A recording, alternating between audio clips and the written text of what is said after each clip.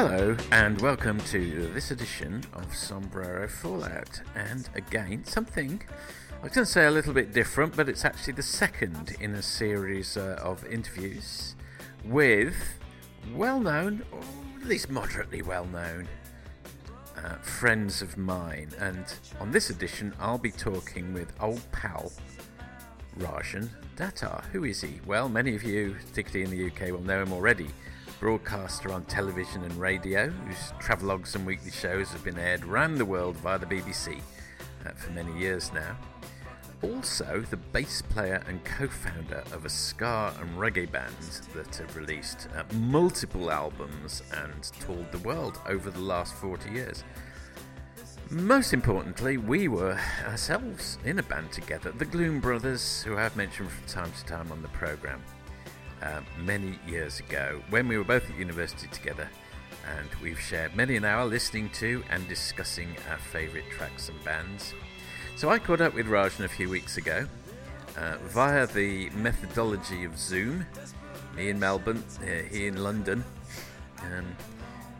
The Zoom technology is very good and we appreciate it, thank you Zoom, but occasionally quality of the audio reproduction might leave a tiny bit to be desired. No worry, good chat we had, talking about the past, the present and the future, and listening to some of the records that have meant a great deal to Rajan. So I will now hand over to the people at Zoom to bring us the broadcast. So, welcome to Sombrero Fallout, Rajan Datar. Well, hello. How are you? Hello. This is a little odd, isn't it? I'm in Melbourne. You're not. It's amazing, isn't it? Technology right the other side of the planet. This couldn't have happened in our day, could it? Back in the day. No, I like to think that all days are our days, but I know exactly what you mean. Am I allowed to call you Dika, by the way, or not? Yes, so that's probably the first thing we need to establish. Please call me by whatever you would normally call me, and I am a Dika to you. Okay. And to many other people as well. It's my middle name, yes. Right, good. Just in case people don't understand. That's what I knew you as and still know you as. So that's all good. So Rajan's going to play us, as we know. It's not exactly an established format. This is only our second guest appearance, but he's going to play some of the tracks that mean a very great deal to him. Maybe should we start right at the beginning? And I was brought up in a kind of suburban area called Hampton, which in many ways was the worst of all worlds because we were one of only kind of two families in the whole town who were not white. And at that point, I mean, quite frankly, anything went. Everything was allowed, and the police didn't do anything. And it was pretty ugly. So in all that context, music was my great escape. And I suspect, again, for different reasons, for people like you as well. I mean, if you're possibly not the most gregarious or not an alpha male type person. That sounds correct. Even in boyhood. Yes, of course. And obviously now you've grown into a proper man.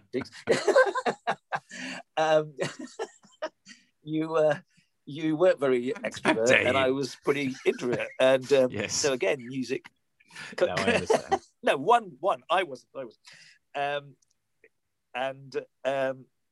So, as I say, music, and obviously, I mean, we should move on a bit. But in my teen years, John Peel, as for you, I suspect, was a radio DJ in the UK who was like a messianic figure, wasn't he? He was somebody who just gave us music that we'd never heard before, and so eclectic, and we loved it so much. And that was when punk and new wave and all that stuff was around, and he was playing. Well, I mean, he was playing stuff before. He was, all the way on the air before then.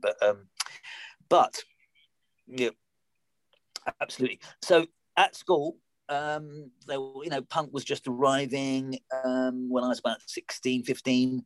And there were a few kind of pub bands. Do you remember how pub rock kind of fused into punk? Right. So the likes of Dr. Feelgood and Ian Dury, Stranglers, all that crowd.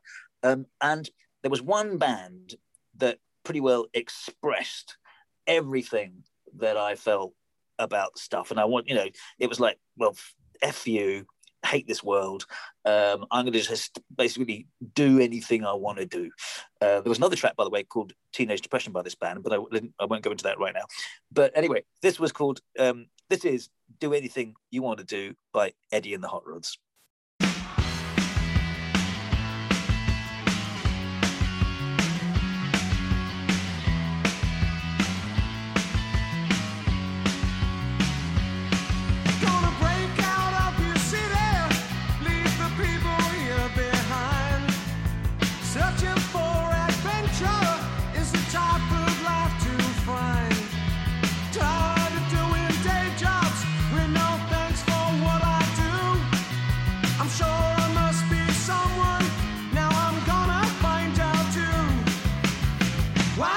You ask them what they expect from you. Why don't you tell them what you are gonna do? You'll get so lonely. Maybe it's better that way. It ain't you only. You got something to say. Do anything you wanna do. Do anything you wanna do.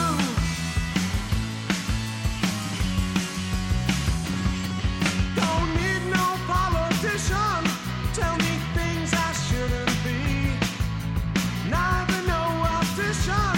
Tell me what I ought to see. No one tells you nothing, even when you know they know. But they tell you what you should do. They don't like to see you grow. Why don't you ask them what they expect from you? Why don't you tell them what you are gonna do? You'll get so lonely. Maybe it's better that way. It ain't you only. You got something to say. Do anything you wanna do. Do anything you wanna do. Now get your hands up.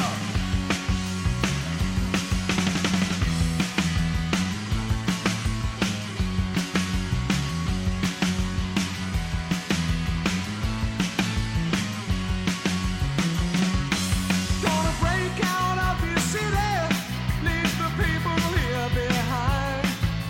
Searching for adventure is the type of life to find. Tired of doing day jobs with no thanks for what I do. I'm sure I must be someone. Now I'm gonna find out too. Why don't you ask them what they expect from you? Why don't you tell them what you are gonna do? You'll get so lonely. Maybe it's better that way. It ain't you only. You got something to say. Do anything you wanna do. Do anything you wanna do. Do anything you wanna do. Do anything you wanna do.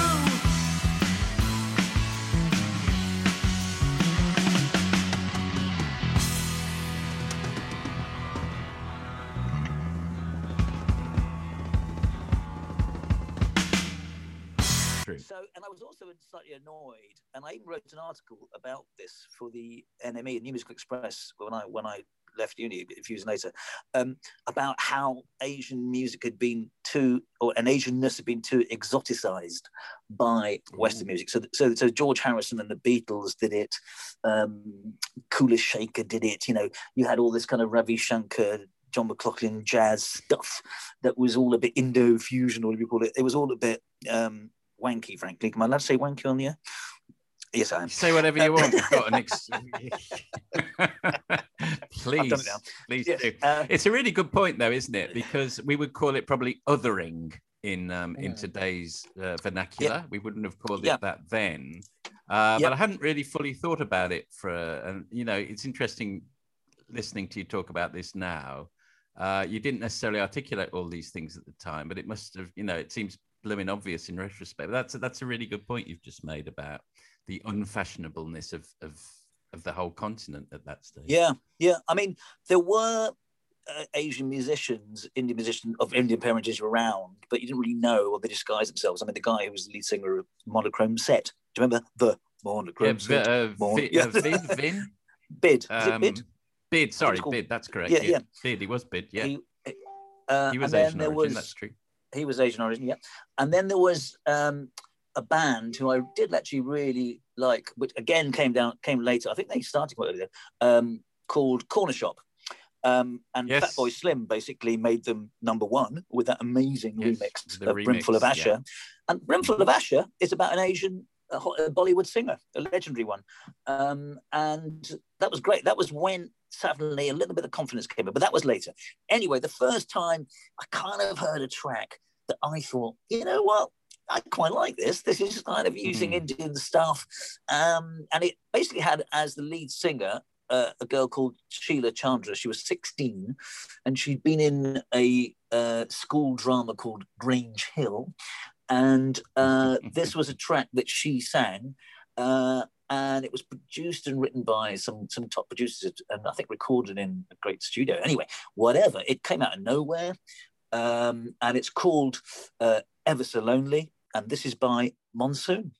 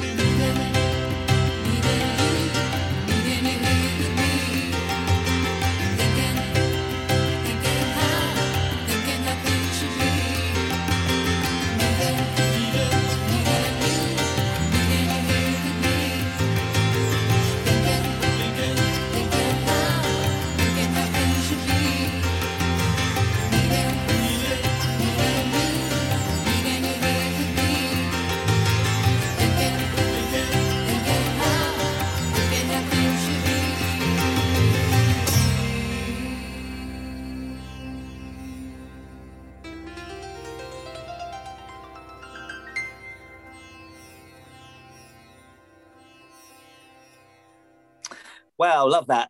Ever So Lonely by Monsoon, which was a hit, top 10. And I think in with a re-release, it was a hit a few years later as well.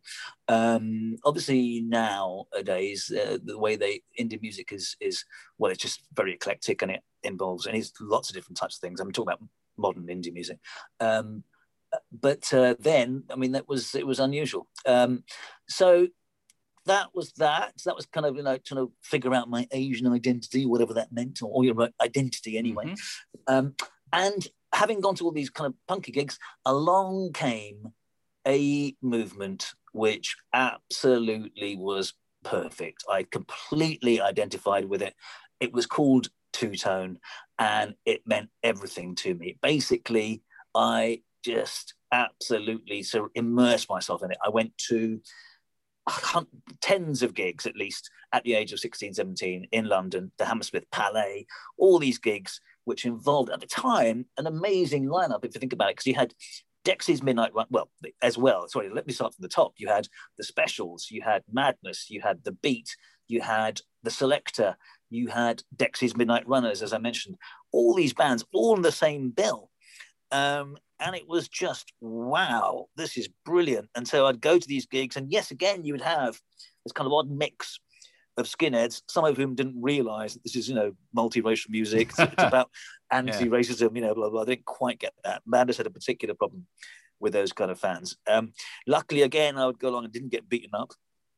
But it really got me into ska and then into reggae. And of course, another person who really pushed that too, the person who played a lot of this stuff first, was John Peel.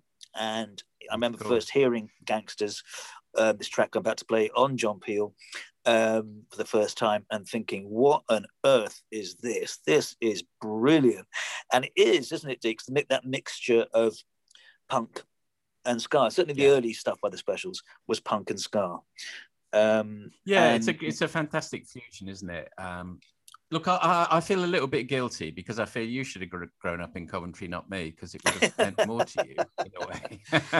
It definitely meant something to me. There's no doubt about that. And as I mentioned, when Dave O'Neill was in the studio, who's an absolute Specials nut as well, it so happened that Horizon Studios, where they did their recording, was over the road from the pub where we all drank. They would come and they would be the cool guys at the far end of the pub playing pool. We daren't approach them, really, because obviously they were legends in Coventry, bigger legends than we've ever had before or since, if you put Philip Larkin perhaps to one side, and perhaps you should.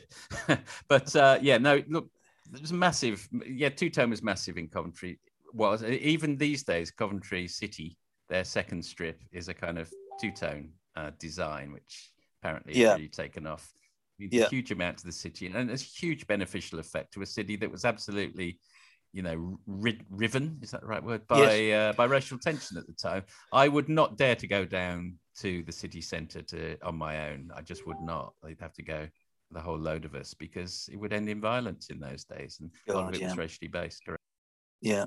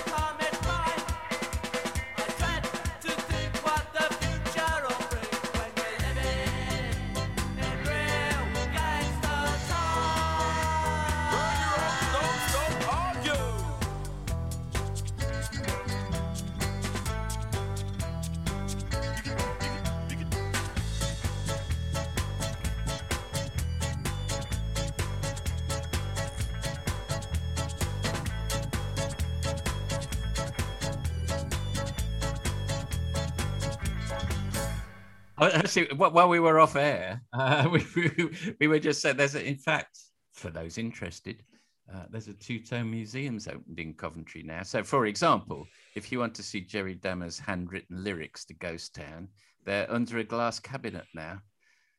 So isn't that funny? Everything gets ossified in the end, doesn't it? Things which seem so immediate and visceral and punky, now they're beneath a bit of glass in a museum. Interesting. Yes, you're quite right. It reminds me of the poet Keats, who talked about an urn and about how time was it Keats? Ode to an urn.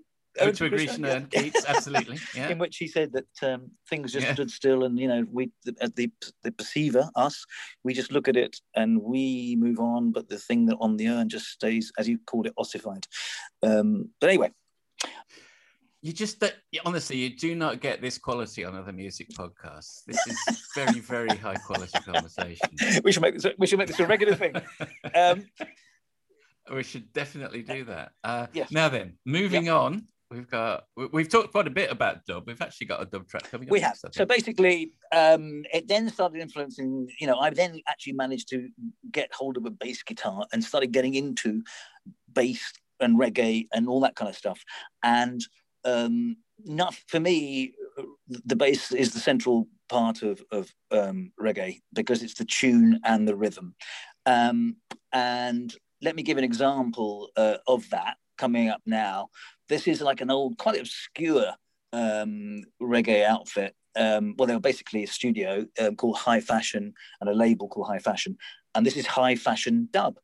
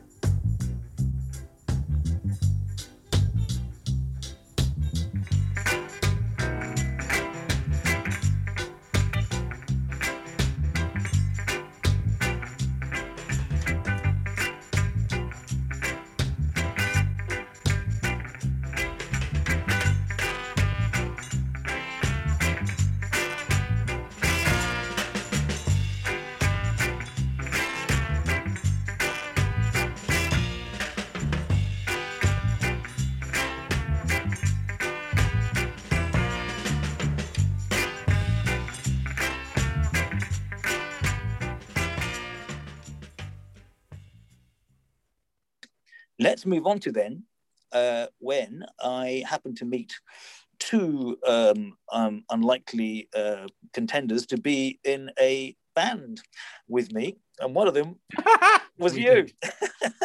That's correct. One of them was you. So we get to college, we get to university, and we are strange. Yes, indeed.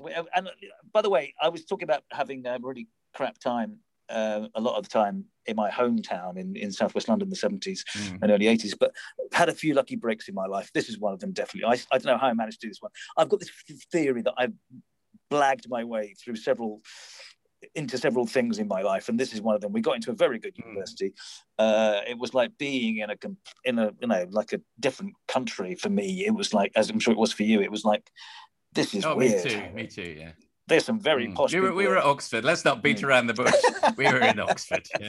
And around the same time, it's like... Which is very strange for both of us. Before, this is how old we are, before, at the same college as us, before the likes of David Cameron, which is kind of weird. But yeah, very privileged. That is odd, isn't it? Came after us. Very privileged place. And it took us a while, didn't it, to find people that were like us, in a way. Just forming a band and giving it a go. Yeah. And then we went on to the things that... Although I've got to say that there was odd bits of stuff. There was some stuff that we did that I thought, actually, this is genuinely really good. And we actually went into a recording studio, didn't we, in Oxford? We did, yeah, we did. And recorded on a 8-track, I can't remember, with this guy. And they were like, I was looking around. It was like, God, we made it here. God, this is soundproof. And there's like, I was looking at the walls and thinking, God, this is astonishing. And these like boxy things that are making it soundproof. Wow, that's a desk. Wow, we're playing. Wow, people are listening to us. And, the sound engineer was listening to us and charging us a lot of money to be there. He was, yeah. And indulging us, basically. He thought we were great. Yeah. He thought we were great.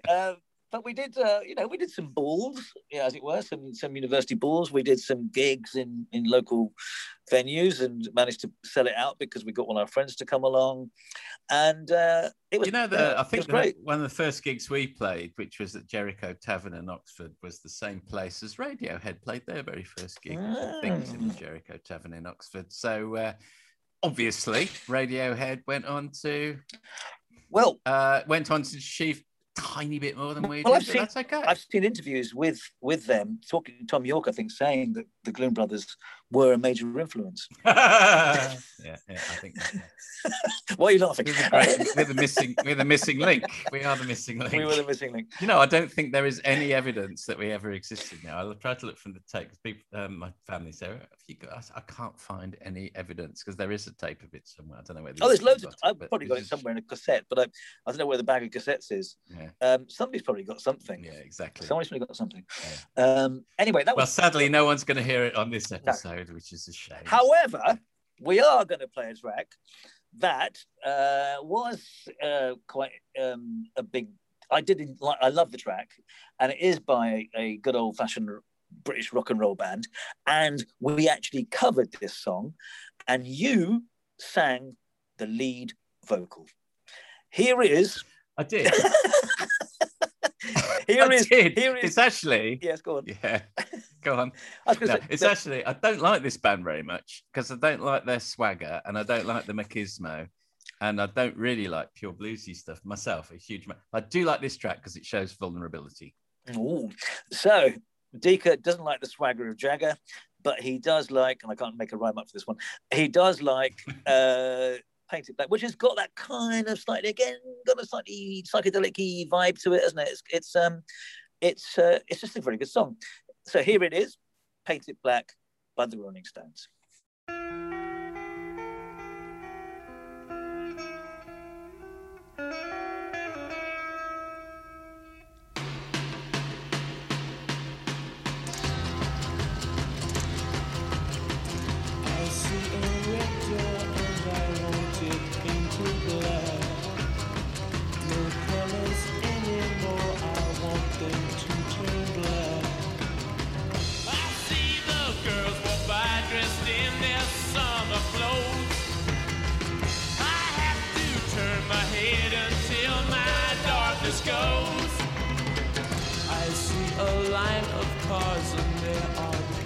Black with flowers and my love both never to come back. I see people turn their heads and quickly look away. Like a newborn baby, it just happens every day. I look inside myself and see my heart is black.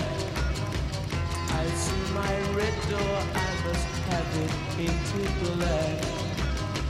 Maybe then I'll fade away and not have to face the facts. It's not easy facing up when your whole world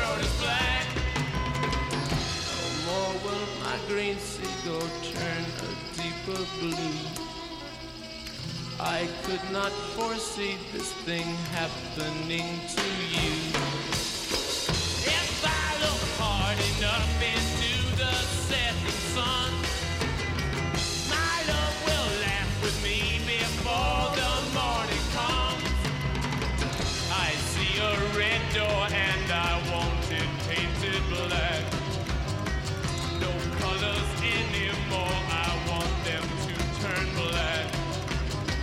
I see the girls walk by dressed in their summer clothes. I have to turn my head until my darkness goes.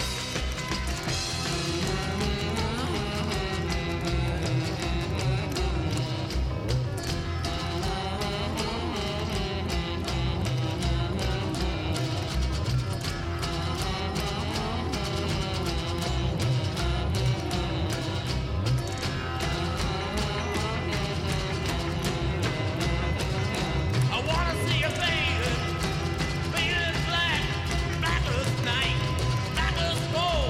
I wanna see the sun blotted out from the sky. I wanna see you faded, faded, faded, faded black. Yeah.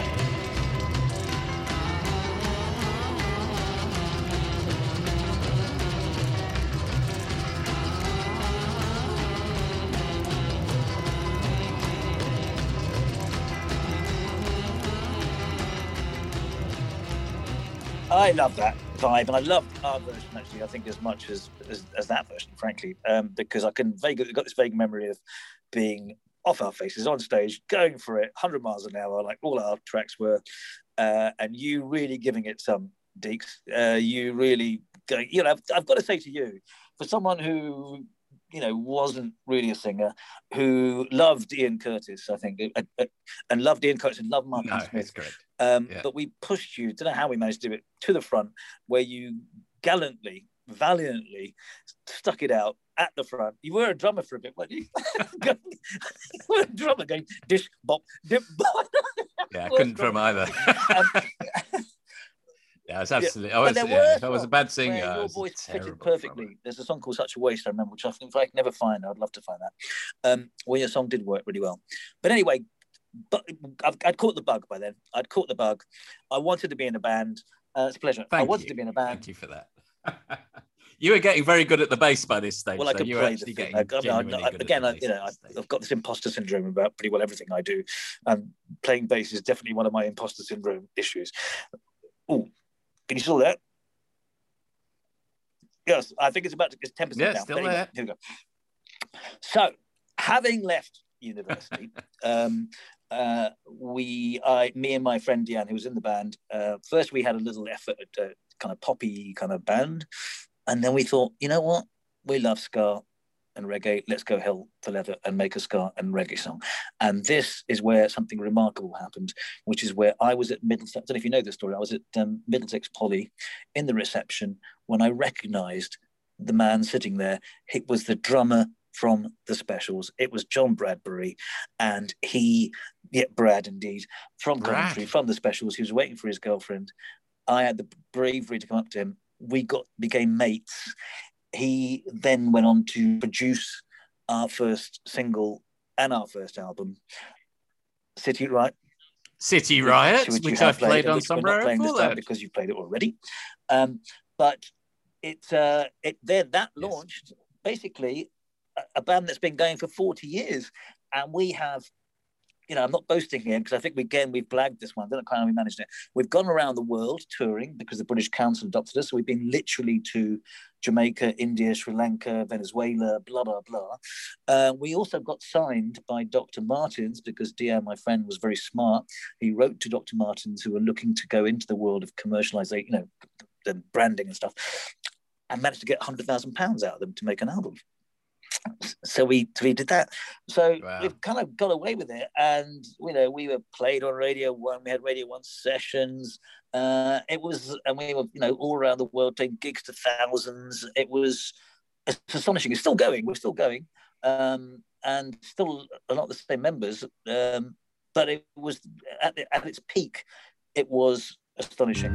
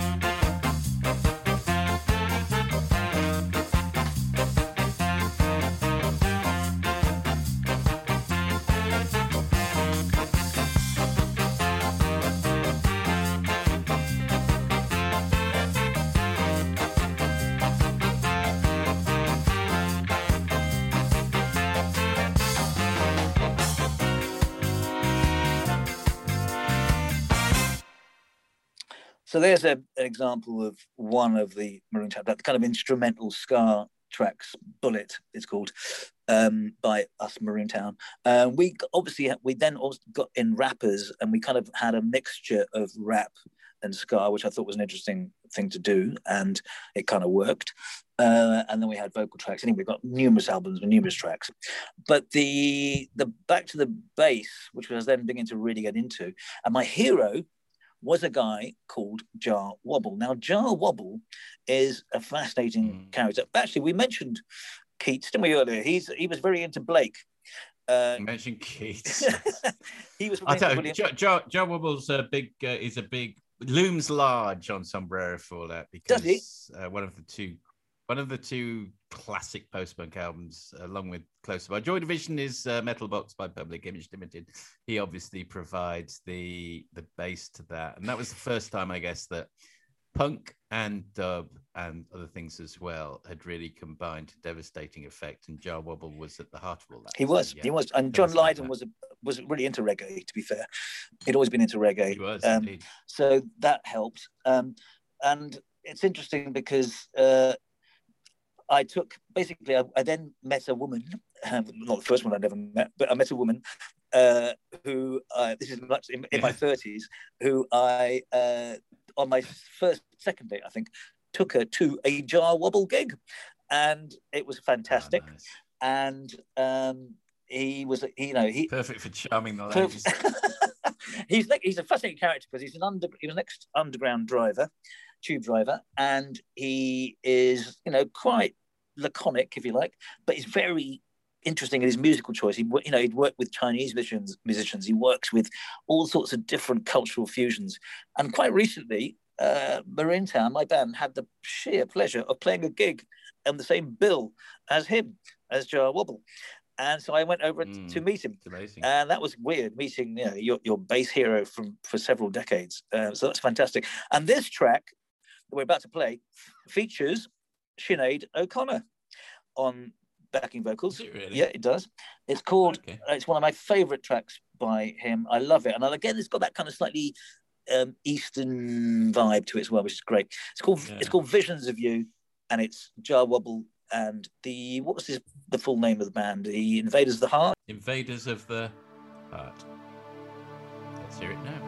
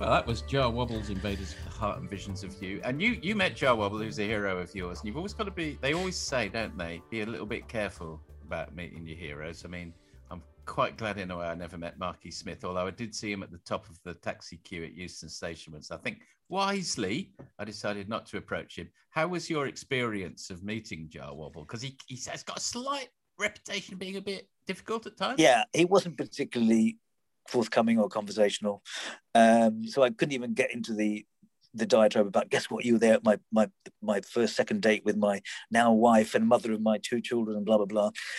Never got into that.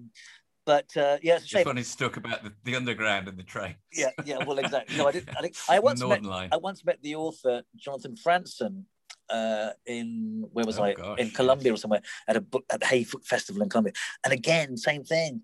I just couldn't get him to talk. I just read 2 of his books, which I thought were genius, and I was ranting on about one of his characters. The other one, the first one, Freedom. Yeah, the first one. Yeah, I talk about the character Pip. I think there's a character called Pip in it, who is this kind of amazing rebel. I thought it was brilliantly written. Tried to talk about him to Jonathan Franzen. He wasn't interested. So yes, you're quite right. Don't talk to your. Wasn't grooving on it, as Americans like to say. The great thing about Jonathan Franzen is he's a terrific bird watcher. He's big on birds. An ornithology can occasionally play a role on Sombrero Fallout, because I record from the garden and people like to identify the bird life in the background. Jonathan Franzen's big ornithologist. I digress. Let's get you back on track, because I know your battery's running out. Is that euphemism?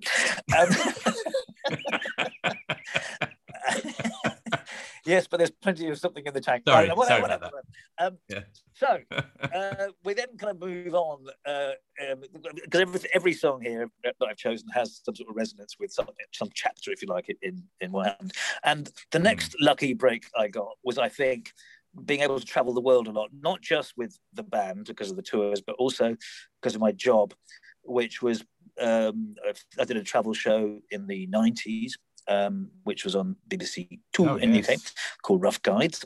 And it was around that. Magenta Divine. And then I kind of, after a period of doing kind of serious news and current events and stuff, I got back into doing travel shows recently, or in the last decade or so, with the show that you mentioned at the top of the show, the travel show.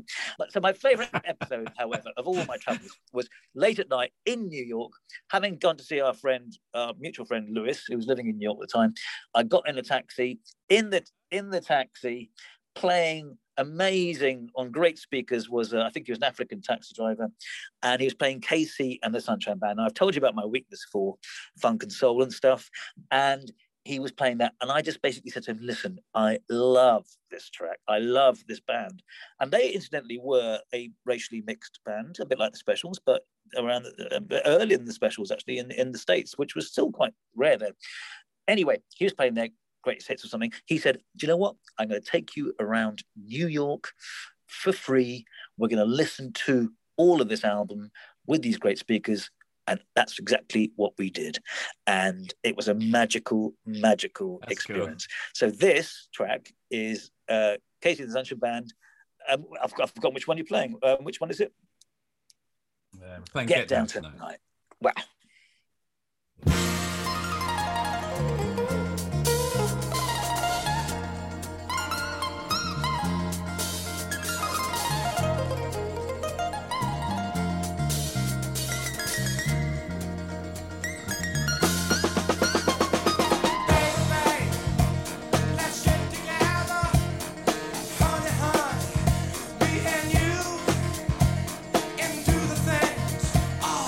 Do the things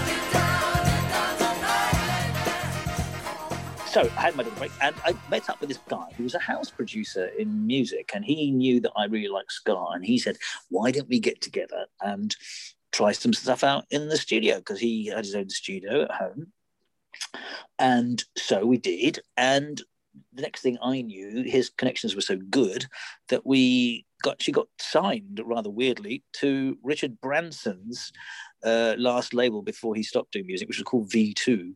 And I tell you who else were on V2. The Stereophonics were on V2. They were Sorry to hear that. I know, but they were the big band of the time. And Hot Chip, I think had just been signed. They're okay. Anyway, so for some weird reason, because I do think this is genuine, and it is a bit of a novelty track, we got this track together. I got this guy in I knew to do the vocals. I wrote all the lyrics, which are basically gibberish, but no, good gibberish, I think. Good and gibberish. he did all the music. I mean, the other guy, Jules, did all the... I mean, no, we did it together, actually. We did it together, but he's a proper musician, and he knew how to do the studio. So we had a ska track first, and then we had this one, which was basically picked up by Radio 1 and playlisted and played all day on Radio 1. I remember going to a tube station, seeing on a massive billboard. The whole of the billboard had posters for Columbo. We had some good graphics on it as well for this track. And it was bizarre because myself and Emma, my wife, had just moved into this lovely, cool flat, which we'd found for cheap. And Guy was coming round and he put the radio on and our track came on, and it was like, wow, those are the moments you just kind of think, wow, this is what it's all about. I've got to say, I've never really made any money out of music. Let's be honest here. That was quite good. That track, you'd be surprised how much you make out of just one single.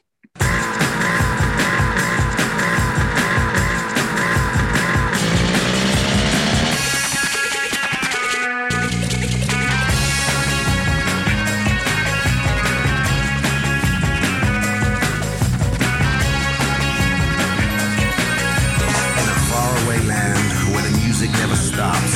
Crowds pay respect to the man they call Bob. Surf bitty clubbers, heavy do big dubbers, old school adventures, some too tight to mention. Bob Dabalina, Mr. Bob Dabalina, but the man who was the boss came across as Big Rockabilly Bob. Rockin' that Bob.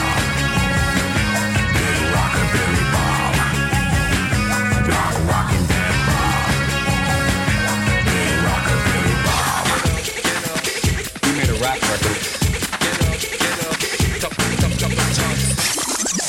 The renegade master, he never rapped faster. Mr. Lee Scratch Perry made the world so merry. The wacky races with their dope bomb faces, and the ghost of Theo Monk put the P back into funk. Hey man, back in the day, these guys reigned supreme. These dukes of the soul, jazz, dub, funk thing. But now a new king rides the throne, and there's only one Bob in this world. Big Rockabilly Bob.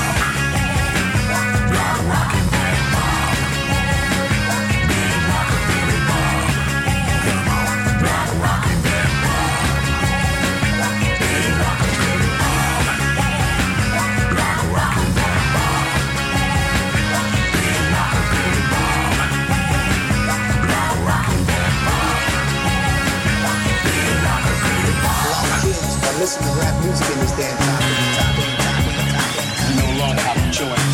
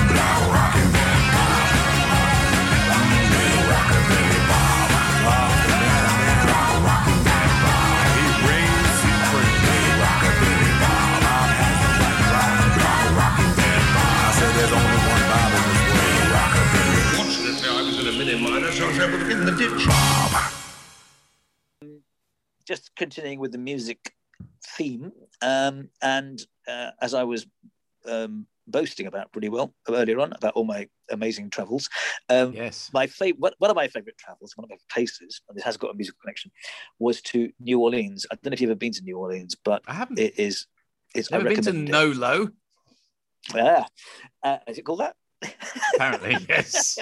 New Orleans, Louisiana, I believe. Yeah. Okay. All right. Yeah. Yeah. Certainly is in Louisiana. They have amazing music festivals there, and there was a festival we went over to film called the French Quarter Jazz Festival, and there was a band there, the Zydeco band. Have you heard of Zydeco music? It's a kind of Louisiana. I'm familiar. Yes. Kind of vibe, Frenchy kind of vibe, because there was a big French influence there. And I think it came up as a crossword clue solution a few weeks ago, which is, I think, the main way that I know about Zydeco. You carry on. The Z, obviously, 10 points for Z. Yes. Yeah. So we interviewed this band, and just for the TV sake, I said, can you give me a lesson in something? So they gave me a washboard, and I kind of tried to learn how to play a washboard, and that was great for TV, blah, blah, blah. The next thing we know, we're filming the band on stage from the side, and there's like thousands of people in the audience. And the main guy, Chubby, says to me, it just says to the crowd, right, we've got somebody from BBC here. We're going to get them on stage to play on this Fats Domino track. Or this cover of Fats Domino track. And the next thing I knew, I was up there playing the washboard. I'm sure they cut my sound off because it was just ridiculous. But it was a lovely kick. So that's one of the most enjoyable musically related trips. Yeah. So let's a quick listen to that. That's Josephine by Chubby Carrier and the Bayou Swamp. I've just got ... there. I don't know what the Swamp. Probably a Bayou Swamp band. Probably. Yes, there you go. Okay, here it comes. Hello, Josephine. How do you do? Do you remember me, baby? Like I remember you. You used to laugh at me and holler, ooh, ooh, ooh. Hello, Josephine. How do you do? Do you remember me, baby? Like I remember you. You used to laugh at me and holler, ooh, ooh, ooh.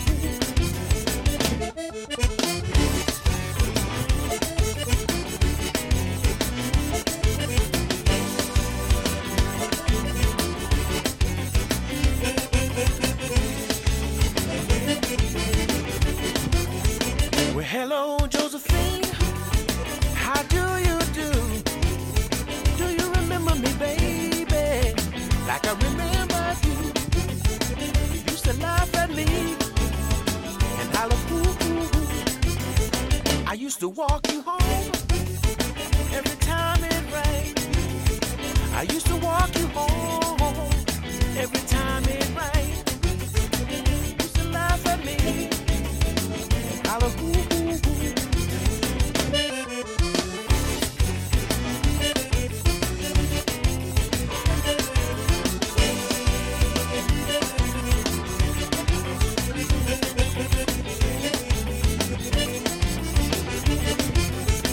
Hello, Randy.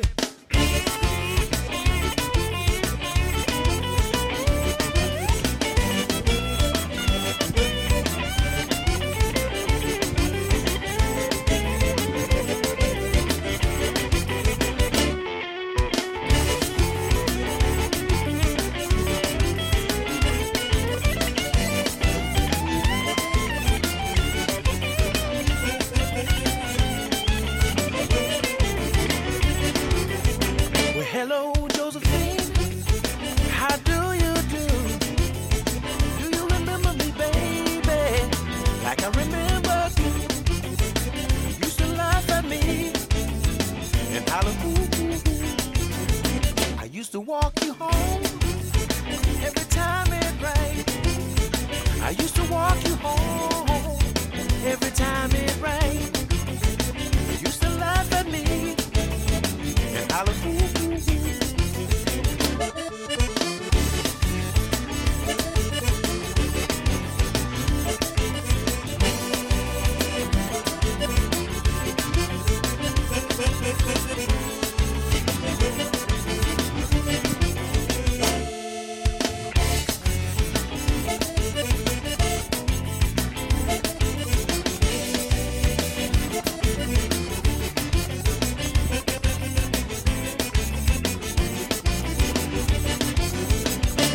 last track I'm going to play is kind of brings us nicely full circle. It's got a bit of dub in it. It's a cover of a Jefferson Airplane classic from the 70s. 60s even. It's 60s, yeah, you're quite right. And it's mystical and weird, and I absolutely recommend it. And this artist, he's called Prince Fatty. He's actually a thin white guy. I think basically from Italy, but but he's a brilliant producer. I recommend everything he does. And again, there's a connection. He works a lot with a woman called Holly Cook, who is the daughter of the Sex Pistols drummer Paul Cook. Lots of musical connections here. See, we should do another show where we just do musical chains, where we just have a track after track which has got a vague connection to the previous track. I'll sign you off for that. Yeah, you like that? It's a booking. 2022. Love it. Okay, we'll do that. So that's okay, great. That's the next time we talk. But let's have a quick listen to Black Rabbit, not White Rabbit, Black Rabbit by Prince Fatty and Shanice, who's the Once upon a time, in a famous story, a girl named Alice got very curious about a little white rabbit who passed by. She followed him and soon found herself falling a very deep hole into a strange place called Wonderland. Wait! My baby! I can't tell where this is going. Oh, I'm late! I'm too late! One pill makes you larger, and one pill makes you small. And the ones that mother gives you don't do a thing at all. Oh, ask Alice when she was 10 feet tall. And if you go chasing rabbits and you know you're going to fall, Tomoka, smoking cat blood has given you a call. Alice, when she was just small. When the men on the chessboard get up and tell you where to go, and you've just had some kind of mushroom, and your mind is moving low, ask Alice, I think she'll know. When logic and proportion have fallen, sloppy dead, and the white knight is talking backwards, and the red queen's off with the head. Remember what the dormouse said. Feed your head, feed your head. What kind of place is this?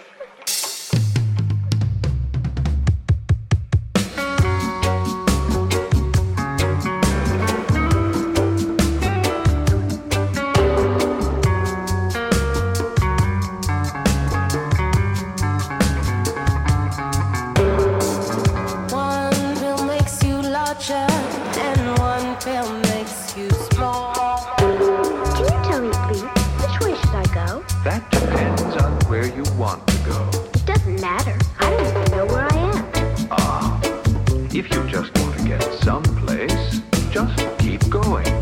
And if you go chasing rabbits and you know you're going to fall, Tomoka, smoking cat blood has given you the call.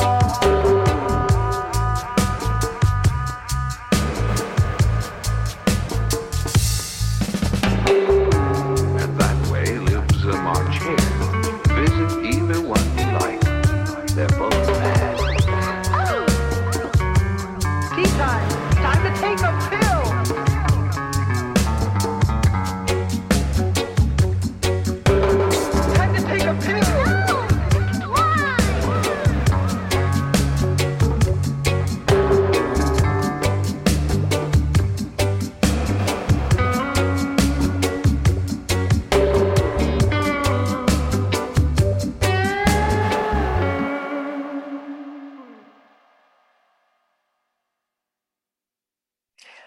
Love that track. Psychedelic, dubby, brilliant. Yeah, I've not heard that track before. You're absolutely right. It's bloody fantastic. Loved it. And this is one of the reasons I do this. Probably the main reason. I get to hear amazing new music all the time, either through research or by talking to people like you, good self. And hats off to you, Dika, because this is a great show. You've been doing it for a while, and you were podcasting before everyone jumped on the bandwagon with podcasts. I mean, I'm even doing one now, but however, yeah. But the one you're doing, not the music one, the one you're doing is great. It's got a loyal audience. It's the classic podcast kind of story, really. And your next step is obviously getting a bit of sponsorship, or actually getting on a wider platforms. Yeah, maybe I quite like it where it is, because sometimes I think in life you overreach yourself, and I'm a modest sort of I never knew that. I like my audience. Yeah. False modesty. Anyway, look, thank you very much. And also, very kind in a way, of you. you're right as well. I'll see how it goes next. Because that's it's all about indie, isn't it, for you, and the indie ethos. And I guess in a way, getting sponsorship is exactly the opposite of that. That would be corrupting the indie. It kind of is. That's true. It kind of is. It's quite interesting when you read up about what you should be doing with your podcast, and I read it all, and I think, I don't want to do any of that. I just want to carry on doing what I'm doing, talking to my people, which is what I want to do. Yeah. So it's about community. Exactly. And as long as you've got people who, look forward to the next one and comment on it and all that stuff, that is the whole notion of a community. Yeah, absolutely. Yeah, it just keeps me going. Yeah, so that's right. Yes. So what's tell us what's next for you, and tell us what's next. I have no idea. I mean, lockdown has stopped gigs. Excellent. So we haven't done a gig for a year and a half. This is the band. We produce singles every now and again. In terms of other stuff, I've got 2 kids now who are 20. One's at university and one's at 17. Who's doing A-levels. In a sense, they take over your life to a large extent until the next moment when they leave home, and then gonna leave me here, are you? All over again, in a sense. Yes, you're staring into the abyss, and you start a music podcast. Exactly, and that's good. No, because I think it's really important to find something that you focus on, that becomes your new narrative, as I always like to say. We all live a narrative, and it's about creating a story that, in a sense, justifies your existence on the planet. Because we're all having these existential thoughts, aren't we, all the time? What have we done? Have we actually contributed anything at all? And the answer is, in the grand scheme of things, probably not. But I like to think about the lightness of being. Milan Kundera, the unbearable lightness of being. I think it's quite bearable, the lightness of being, if you view it in a way, look, okay, we're just passing clouds, passing bits of dust in the grand scheme of things. But that's good, because just go with it.